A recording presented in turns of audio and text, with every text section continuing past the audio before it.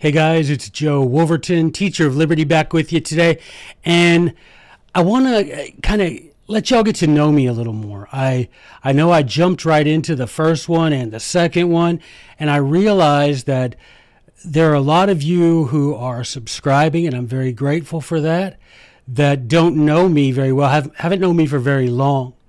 And I want to tell y'all about my bona fides, my Latin, good faith, the proof that I'm not just some yahoo getting up here spouting things that I know nothing about, okay? Particularly when it comes to the Constitution and history and things like the founding of America and things like that, okay? Because seriously, it's one of those things where I would hate to think that you start listening and you start repeating things, and then you're like, hey, wait a minute, this guy, how does this guy know what he's even talking about? So I want to make sure from the jump you have my bona fides, my good faith, the evidence that what I'm telling you is not just a bunch of freestyling off the top of my head, although I can freestyle. If you want to get someone in here to challenge me to a rap battle, I will freestyle your face off, okay? But for right now, we're just going to talk about regular stuff, but the stuff that shows you that I do have some credibility. I have written 3 books, and you can find them different places behind me. I have written, the first one was a biography of James Madison called The Real James Madison. The second one was called What Degree of Madness, : it's important, : that's not like the size of your colon. That's not what I meant. That's not a colon. Like I meant, it's probably small though, right? But anyway, : What Degree of Madness, : Madison's Method to Make America States Again. See what I did there? You see, it's clever. It's all that book learning made me clever. But anyway, that's my second book. It's about Federalist 46 and how James Madison gave us some weapons, as he calls them, to fight back against federal tyranny in case we ever get in a position where we need them. #now. All right. My third book is called The Founder's Recipe. And guys, this is my life's work, right? If I die tomorrow, if I leave here tomorrow, if I die tomorrow, how can I? No, I don't sing. See, people are like, you do that to make people feel relaxed. No, I do that because that's the madness up here. It's the little voices in my head what say, you should sing now. And I'm like, how can I? Don't do Mariah Carey, man. It's like if you're doing, let's just keep going. If I die tomorrow, and see right now, if I die tomorrow, the Founder's Recipe is the thing I'll be proudest of. Yeah, as far as work is concerned. Because it is the culmination of decades now of things I've been interested in, things I've worked so hard on, and things that matter most to me. And I thought, well, I'll tell you a little bit about those books, but I've also written, and this is, someone told me this, and I went and I looked for myself because I didn't believe it. But this guy that was paying me to come give a speech to his group said, I've looked at, online and looked up your bibliography and stuff. He's like, you've written over 2 million words in articles since 2009. On constitutional issues. So I looked it up because I'm like, I don't think I've had time, because I'm 27, for those of you who didn't know. I'm 27 years old. Well, I identify as 27. So if you don't recognize me as being 27, then you're ageist and should be canceled, frankly. So how did I have time? Well, I did graduate college when I was 4. How much is what he's saying is true? I don't know, but don't worry about it. The point is, I've written 2 million words since 2009 in articles on constitutional issues. And guys, I do not say that to brag, because that sure enough ain't me. I am not braggy McGillicuddy. That ain't who I am. I'm telling you that so that you know that I have some legit cred when it comes to talking about history, liberty, the Constitution, government, that I'm not just up here giving you my opinion and expecting you to believe it. And like I told you in episode 1, this is not going to be political, right? This is not political. You go to Home Depot, they sell you the wood and the screws and the tools and whatnot. They don't tell you what kind of house to build. I'm doing that. I'm the Home Depot of History of Liberty. They should sponsor this. This episode of Teacher of Liberty is sponsored by Home Depot. We won't tell you what kind of house to build. It's supposed to be like, cling, but I don't know how to do that, so don't expect it to really do it in the video. All right, so that's me. That's the things I've written. I want you to know that I have that kind of credibility. Now, Founder's Recipe, if we think about that Founder's Recipe, what it is, I'll tell you really quickly for those of you who don't know. It's a collection of writings from the 37 men most often quoted by the Founding Fathers from 1764 to 1805. Okay? Hundreds of thousands of letters, personal letters, of speeches, of books, of pamphlets, of essays that they wrote, and then looked at libraries from that time and what they had, and looked at newspapers and what they printed. And these are the 37 men most often quoted, and most of them are people you wouldn't recognize. That's why I created the book with just a few selections from those guys. Okay? Now, how did I get there? Well, I put this whole story in the introduction to Founder's Recipe. So for those of you who have that book, it's nap time. It's nap time. For those of you who don't know the story, guess what time it's not nap time. No. It's everybody's favorite time. Story time with Uncle Joey. I wish to see right now, and like if I had a lot of production, it'd be like some story time with Uncle Joey. I don't know. So here's what happened. I was the first person on either side of my family to go to college. You know, I don't know if there's that many that graduated from high school. To be really honest with you, my family was very poor on both sides, at least for a few generations back from me. They were poor. I was the first person to go to college. I go to a really good college because I'm smart like that. I'm sitting there, and I remember just little things, you know, like flashes of memory. I mean, not that it was that long ago, because I am 24. I know. I was 27, but I'm 24 now. Just being with you has taken these. I've realized I had repressed memory. Would it be repressed? Some sort of memory, but now I'm 24 instead of 27. But anywho, it wasn't that long ago.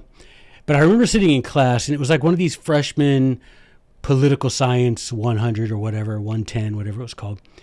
And the professor gets up there, and he's like, okay, everybody turn in the thing in your that I had you do for this week. And I was like, and so I leaned over to this guy, no word of a lie, and I said, hey, how did we already get homework? And he's like, are you serious? And I said, yes. And he's like, well, didn't you check the assignment board? And I'm like, I don't know. The assignment board, I don't know what that is.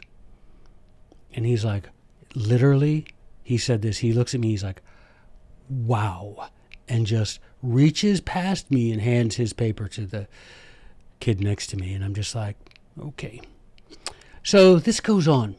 Teacher hands out the syllabus. You know the syllabus.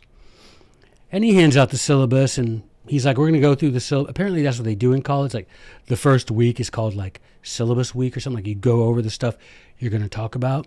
So I was like, at least, you know, I won't feel stupid now. Yes, I missed one assignment. Can't be worth that much. You know what I mean? So we're going over the syllabus, and as we go through things, that we're going to study in Political Science 110. It's like, I think it was called Basic American Government. All of that sounds like stuff I should know about, right? I mean, basic American, I am an American, and government, I know what that is, or at least I thought I did. But anywho, so they start going to the syllabus, and there are, guys, I am not exaggerating, there were so many things I didn't understand. I would look at these words and be like, we're going to go over Federalist number 10, and I'm like, will we be going over 1 through 9? And everybody laughed. Did you think I'm joking? I am not joking. I see in the syllabus, like right near the top, like, hey, we're going to have like a couple weeks under our belt, and we're hitting Federalist 10. So I'm thinking, we're supposed to read 1 through 9 on the assignment board. But I'm like, so I'm going to show that, So I'm like, sir, are we going to go through Federalist 1 through 9? Everybody laughs. And the professor's like, I guess you can if you want to. We don't have time for that in class. Yes. Yes, I'll do that with my book club. I didn't know Federalist was a book. I didn't know what Federalist meant. So I was just like, okay. This goes on. I'm gonna shrink the story, because otherwise y'all are going, look at the time. All right, so I'm gonna shrink the story. I go to the professor. There's a professor that I really love there. He's actually the reason I wear sweater vests. His name is Richard Vetterly. May he rest in peace. He died way too soon. But he was my professor that I just loved the way he taught. I love his attitude about teaching. I love what he taught, all that kind of stuff. And so he wore sweater vests. And so this is like my ongoing homage. See, I speak French. My ongoing homage. For those of you who don't speak French, it's homage to those of us who do. No judgment, because I am a 74-year-old Moroccan. Homage, but if you don't, it's homagi. Unagi. I forgot how he did that, like unagi, whatever, from Friends. But anywho, tell a story, Joey. Just write, A, B, do the thing, man. So I go to Dr. Vetterly's office, Richard Vetterly. He, like I say, has passed away now. I go to Dr. Vetterly's office, and I'm like, Dr. Vetterly, just want to let you know, you're an awesome teacher. I think you're great. I love your class, and I'm dropping out of school. He's like, what? And I'm like, yeah, and I tell him the story. I don't have family that's gone to college. I don't know what's going on. I'm like, I don't know what Federalist is. He's like, look, if you want to drop out. That's your deal. He's like, but I would advise you not to. And if you're willing to put in a lot of hard work, you can catch up to your classmates. And I'm like, okay, I can put in some hard work. And he's like, all right, so here's what I want you to do. So he gives me a copy of the Federalist and Anti-Federalist papers. The paperback ones? He gives me a copy of those, and he says, I want you to take the index, and I want you to take, like, note cards or whatever, and write down every word that you don't recognize from the index of the Federalist papers, and then do that same thing to the Anti-Federalist papers. Now, at this time, I still don't know what these are, but I know he's handing me these 2 paperback books.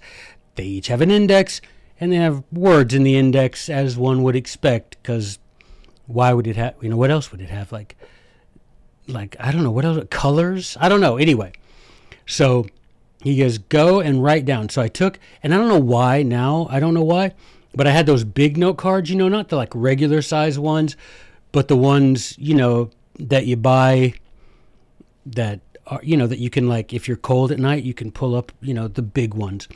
And I don't know why I did that. Probably because it's the only ones I had. But I went and I'm like, okay. I'm like, I can do this. I opened the index and it was just like one thing after another. Amphictyonic Council, of course. I'm writing it down. It's like Plutarch, who at the time I called Plutarch. Plutarch. Polybius. Guys, you think I'm joking? I'm not joking. And I'm telling you this story so that if you feel you're a mile away from understanding things and we're going to go through this together, and I'm going to take you on this journey, and a lot easier than me doing it, because I didn't have a podcast that I could go to and learn about these things. I had to do it all myself. So I take the stack of cards to Dr. Federalist's office, and frankly, he was a little shocked. He was a little like, that's a lot. And I'm like, hey, I knew John Adams. Oh, yeah. He's like, well, that's okay. He's like, all right, now I want you to take all these cards and I want you to go to the library and write just a short description, definition, identification of these things that you didn't know. Because there was no internet. Well, there was, but because I'm only 22, I just graduated like last week. There was the internet, but I couldn't access it because of being in the CIA, and they don't let us have. It doesn't matter. I had to go to the library to look these things up, old school. And what happened was I wrote down all these things. I wrote down the definitions, identifications, and I started to notice that as I would read things that the founding fathers wrote, other than the Federalist and Anti-Federalist, as it would lead me to other things, to other essays, to the papers of James Madison, the papers of Thomas Jefferson. As I was reading these things, I noticed that they talked about a lot of the same things, like the same names kept reappearing, right? The same names kept reappearing. And and sometimes they would talk about them in code, like, as the Baron says, or as the celebrated says, or as whatever. And so they would kind of talk in code, right? And so finally, I got that all done. I turned him into him, and he's like, wow. He's like, that is a lot of work, a lot of good work. And he's like, do you mind if I look at them? And I'm like, no. And I hand him to him. He's going through them, and he calls this other professor in, Lou Midgley. He calls Dr. Midgley in. He's like, look what this kid did. And he's like, I don't even know some of these people. And he's like, what is this? What'd you do? What's the assignment? And Dr. Federalist is like, oh, I told him to do this. He's like, I don't know who some of these people are. And I was amazed that here we have our founding fathers talking about these people all the time, some of these people. And my professors were like, I've never heard of this guy, or I've seen his name maybe, but I have no idea what he was to the founding fathers. And some of them are guys that are like often quoted by them. People like Samuel Pufendorf. Yeah, that's his name. Don't make fun of him. Don't bully. No bullying. There's no bullying here.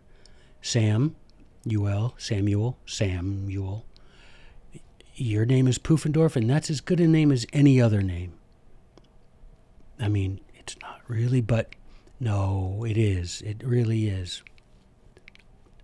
So Samuel Pufendorf, Cesare Beccaria, they were like, these names, where did you get them? And I told them. Anyway, what ended up happening, guys, to make a long story somehow even longer, I just wanted to read everything the founding fathers read. I thought, if I read everything they read, then maybe I'll understand better what they wrote. Now, years later, I was reading Cicero's murder trials, the speeches he gave when he was a lawyer during murder trials. It's actually a book, Cicero's Murder Trials.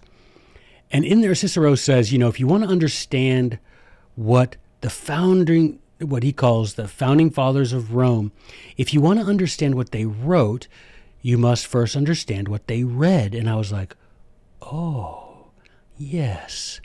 And so that was my thing. Cicero, that was years later that I read that.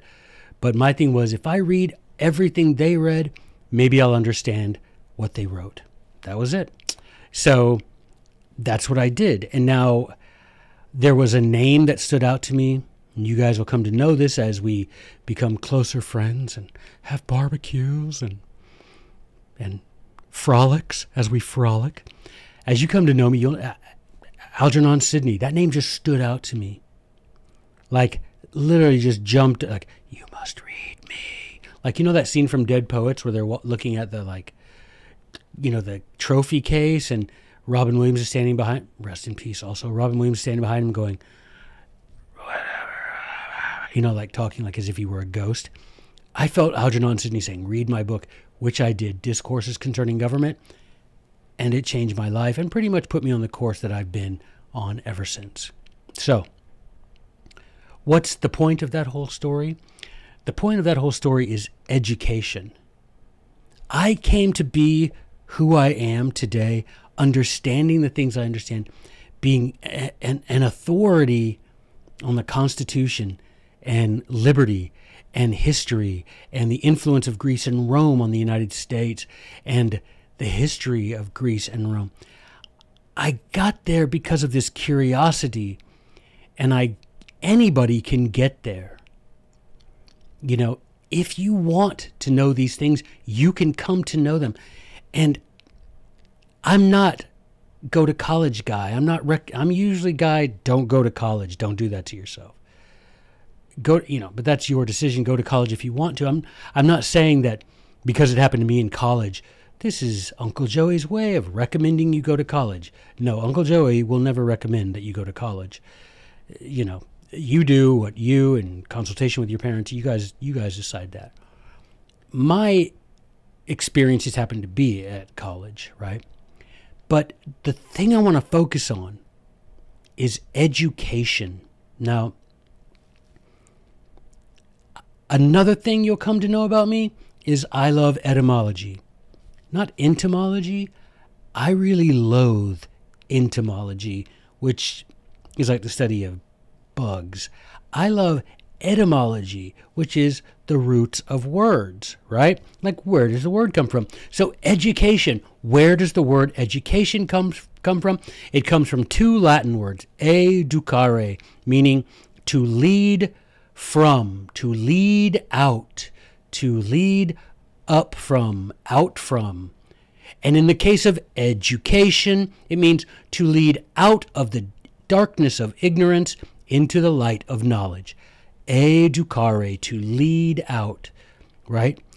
To lead out. Education is supposed to do that, guys.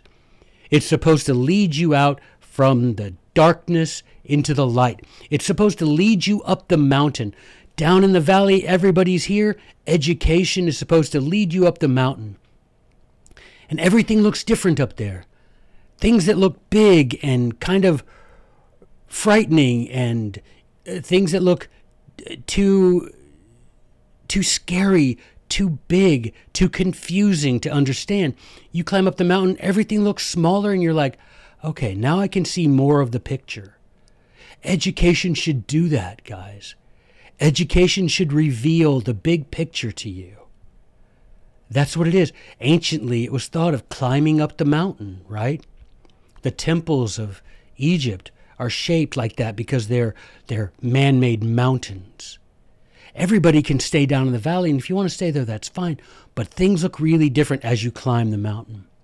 And that's what education, leading you up, leading you away from the valley and up the mountain, leading you up from out of the ignorance, the darkness of ignorance, into the light of knowledge. That's what education is, literally in Latin, educare. Now, there are those who don't want you climbing that mountain. There are people who want to keep all of us in the darkness of ignorance. They have their reasons, and it can't be good. Keeping you ignorant is not a good thing. Trying to convince you not to get educated is not a good thing. But now remember, I didn't say anything about going to college or anything. I said get educated. You can do that the way I did. If I had the internet when I was in college, if I had the resources that you guys have, I could have done all that without going to college. You can too. A Ducari. You can climb that mountain. But there are people who don't want you to be educated. And Cicero, speaking of Cicero again, he had this to say about those people. And since we feel an urge to seek this blessing to improve the lot of all mankind, by the spur of nature herself, let us carry out this great endeavor that is always so dear to the best men. And let us not listen for a moment to the seductions of those who sound retreat so loudly that they sometimes call back the people who have already made considerable improvement. Unquote. That's the great Cicero, a.k.a. Cicero, for those people who want to get made fun of. Cicero, the seduction. Do not listen for a moment to the seductions of those saying, come back down the mountain. You've gone far enough. Stay down here with us. Right? Seduction. You notice he used the word seduction in connection with this gaining wisdom, which he says, right, is always so dear to the best men. Do you know why? Because in Latin, do you know what the opposite of the word educate is? In Latin, the antonym of educate is seduce. Because seduce, where educate means lead from, lead up, lead out, seduce means lead away, to lead down. The opposite of educate is seduce. I want y'all to think about that. Why would someone want to lead you away from climbing that mountain that will help you see things more clearly? See that big picture? I don't know. But what should education be? So that's what hold on, I need a beverage. And I want you to know that when I have a beverage, y'all can have a beverage. And today's beverage is room temperature water with honey. And today's mug is from Mount Vernon, George Washington, like Donkey Kong chasing George III. This is today's mug o' the day. And now's a good time for you to enjoy a delicious beverage in whatever mug.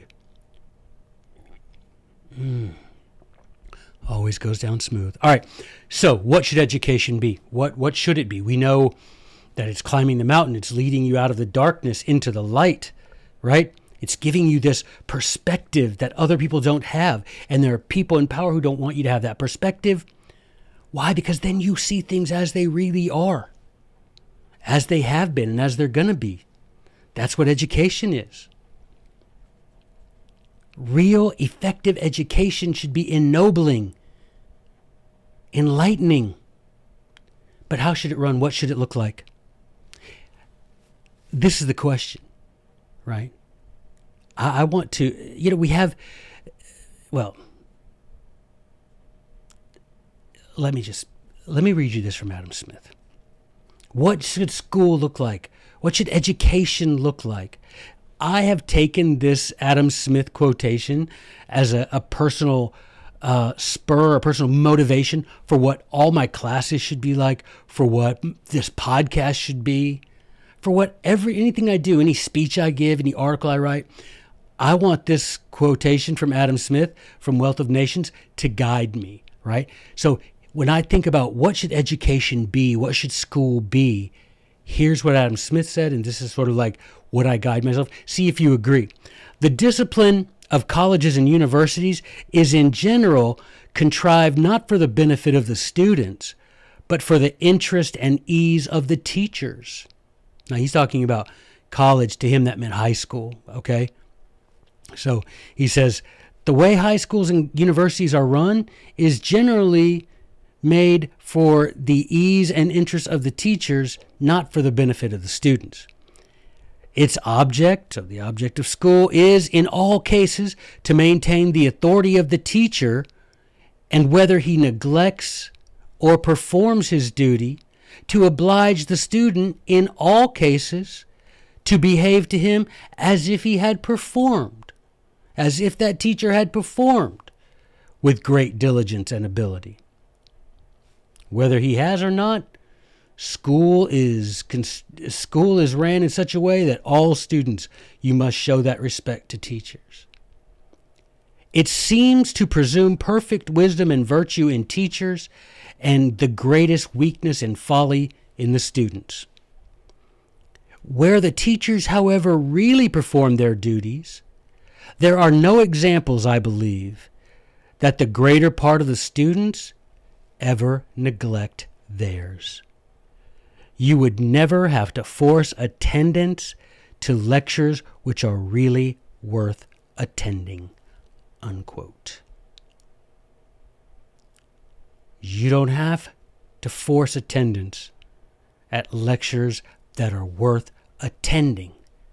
And if you went to a school where it was presumed everything was made for the ease and interest of the teacher, and the students just had to do what they were told and do it the way they were told.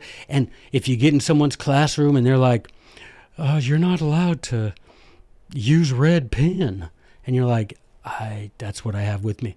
Then I guess you don't take notes and you get a -2. Or some even worse, like, I'm going to have to put your name on the board. Steve Glockenstein. Whatever. I don't know. I don't know what your last name is, Steve. And I'm sorry you only had a red pen. But you see what I'm saying? That's what school does. This is Adam Smith writing in 1776, guys. That the school seems to be ran in such a way that it's supposed to make things easy for teacher and hard for students. And the students have to pretend like the teachers are awesome and worthy of respect, even if they're not doing a good job. And it presumes this wisdom in the teachers and this folly, and what's the other word he uses? Folly and weakness in the students. Adam Smith gets it. I get it. You get it. You do not have to force. I mean, this is what the motto for school, if you know, like that, how it should have ended or whatever on YouTube. So it's like the motto of school, an idea so good, you have to be forced to go to it. You know what I'm saying? School, so good, they make you do it. Education should not be that. You should not be forced. And do you know how I know that? No, Uncle Joey, tell us how you know. Do you know what the etymology of the word school is, guys? The etymology of the word school is the Greek word skole, meaning leisure, rest, and ease. Leisure, rest, and ease. You're supposed to be relaxed, talking about important things. Learning, because learning feels good, man. When it's done right, school should be those things. It should be leisurely, rest, ease. My school and your school too. I know, unless you're homeschooled, maybe even then it is this way. You go to school for 8 or 9 hours. You come home and you have 4 or 5 hours of homework. And then you don't want to go to sleep because you haven't had any time to yourself all day. So what happens? You come home from school, you do your homework, it's late, you stay up because you want to have some time when you're not doing schoolwork. And then what? You go to bed super late and you have to be dragged out of bed in the morning for school. You know, for that place of leisure, rest, and ease. This cycle continues, right? It does not sound like a good idea. But since this is, I mean, guys, think about that. You got 8 or 9 hours, 4 or 5 hours. You want to have some me time. You want to have time to do something. Even if it's, just be sovereign of a couple of hours. Be in charge of a couple of your own hours. And then you stay up late. You wake up. It's hard to wake up, etc., etc. and you're up and you dragged to school and you get to first hour and your teacher's like, wake up, open your eyes, don't put your head on your desk. Where's the leading up? Where's the climbing? Where's the light of knowledge? And if you can't even open your eyes because of the way this place is run? Come on. Come on.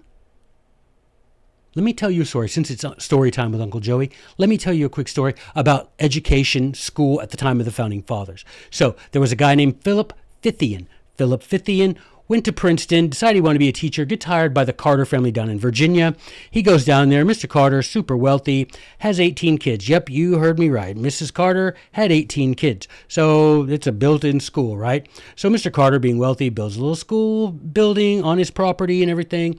And one day, so what Mr. Carter would do is every night they would have dinner together, and Mr. Carter would sit there at the head of the table, and he'd go around and ask the kids, hey, what'd y'all do today? What'd you get up to today?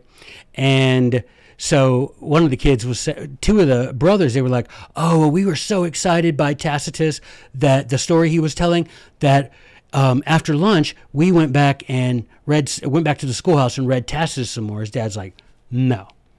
And he asked Fithian, did they do that? And he's like, well, yes, sir. They came back after lunch and sat in the schoolhouse and read Tacitus. And their dad says, no, Here's the deal. School is after breakfast until noon.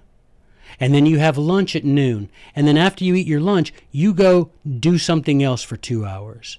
I don't care if you're running in the woods, fishing, hunting, playing games, whittling. I don't care what you're doing, but you're not in that schoolhouse. Then at 3 o'clock, you're back in the schoolhouse and you're locked in. 5 o'clock, 5:30, you're done. And that's it. Understanding the need to refresh yourself, to let go a little bit, right? Can't be pressing constantly. When you're there, be in the moment, but have moments where you're not pressing.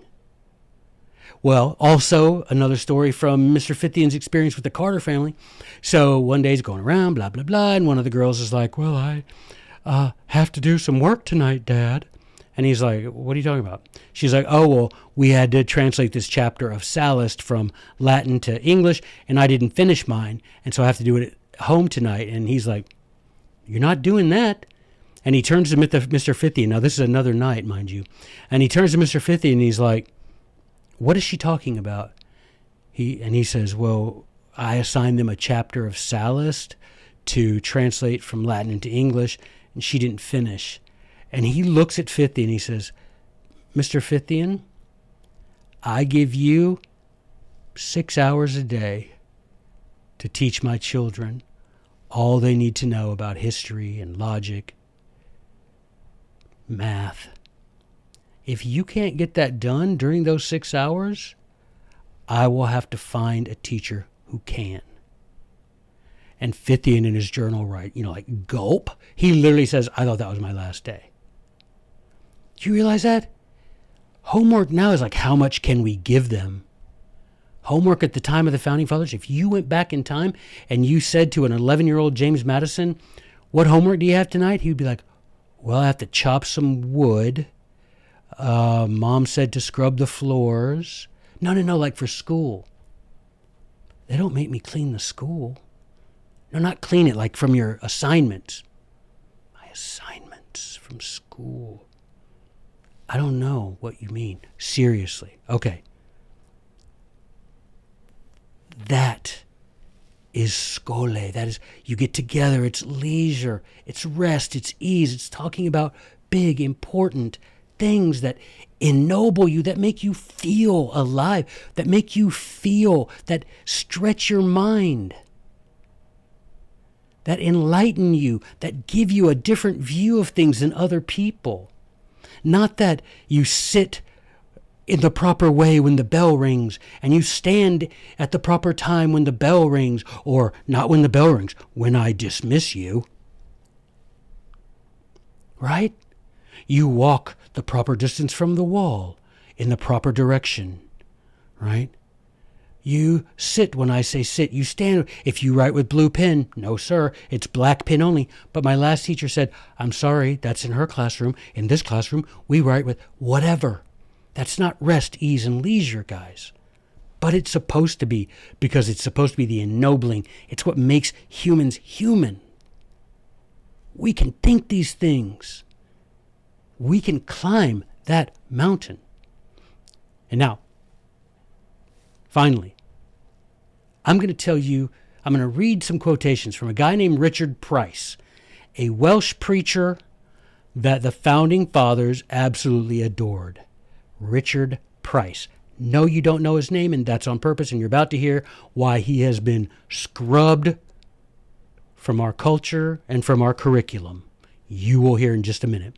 Richard Price was so beloved by our founding fathers, they offered him honorary citizenship. They offered him a farm and land and all of this for him and his family. He respectfully declined and said, I need to work on the liberty of my own country, but thank you. In 1784, so just a year after the War for Independence is over, he wrote a pamphlet, a speech, whatever you want to call it, and it was called Observations on the Importance of the American Revolution and the Means of Making It a Benefit to the World. He really believed that what was going on in America, if he could export that the whole world would be better off. What we learned about Americans during the Revolution and how that could be a benefit to the world. Now, I'm going to read to you these quotations about education that he wrote in 1784, about American education, what it was, and then what he said it could be, and what it was in other countries, and what it could become in America if we allow ourselves to forget our inheritance, to squander our inheritance of liberty, if we allowed a tyrant to take over what education could become. So he's going to start by saying what it was in America, what it could become in America if we let a tyrant take over, because he says this is the way it is in other countries. All right, y'all ready? Here we go. The purpose of education is to direct the powers of the mind in unfolding themselves and to assist them in gaining their just direction and force. And in order to do this, the business of education should be to teach how to think rather than what to think. Yeah, marinate in that for a minute. The business of education should be to teach you how to think, not what to think. But, says Dr. Price, in other places, education has been conducted on a contrary plan. It has been a reduction, not an enlargement of the intellectual abilities of the students. It has been an injection of false principles and then the hardening of them in those errors, instead of a discipline enlightening and improving them. Instead of opening and strengthening their minds and teaching them to think freely, school has cramped and enslaved their minds and forced them into thinking only in one way. Instead of instilling humility, charity, and a love of liberty, thereby preparing them to more easily discover and defend the truth, school has inflated students with selfishness and stuffed their minds with damaging and wretched prejudices. Unquote. Think about if your school's like that. If education, which way is it in America? Is your school enlightening you and enlarging you, teaching you how to think or telling you what to think? Is it cramping your mind or is it strengthening and opening it? Next quote by Dr. Price. Enlighten them, so students, enlighten them and you will elevate them. Show them that they are men and they will act like men. Give them correct ideas of government and let them know that good government is necessary for protecting their rights.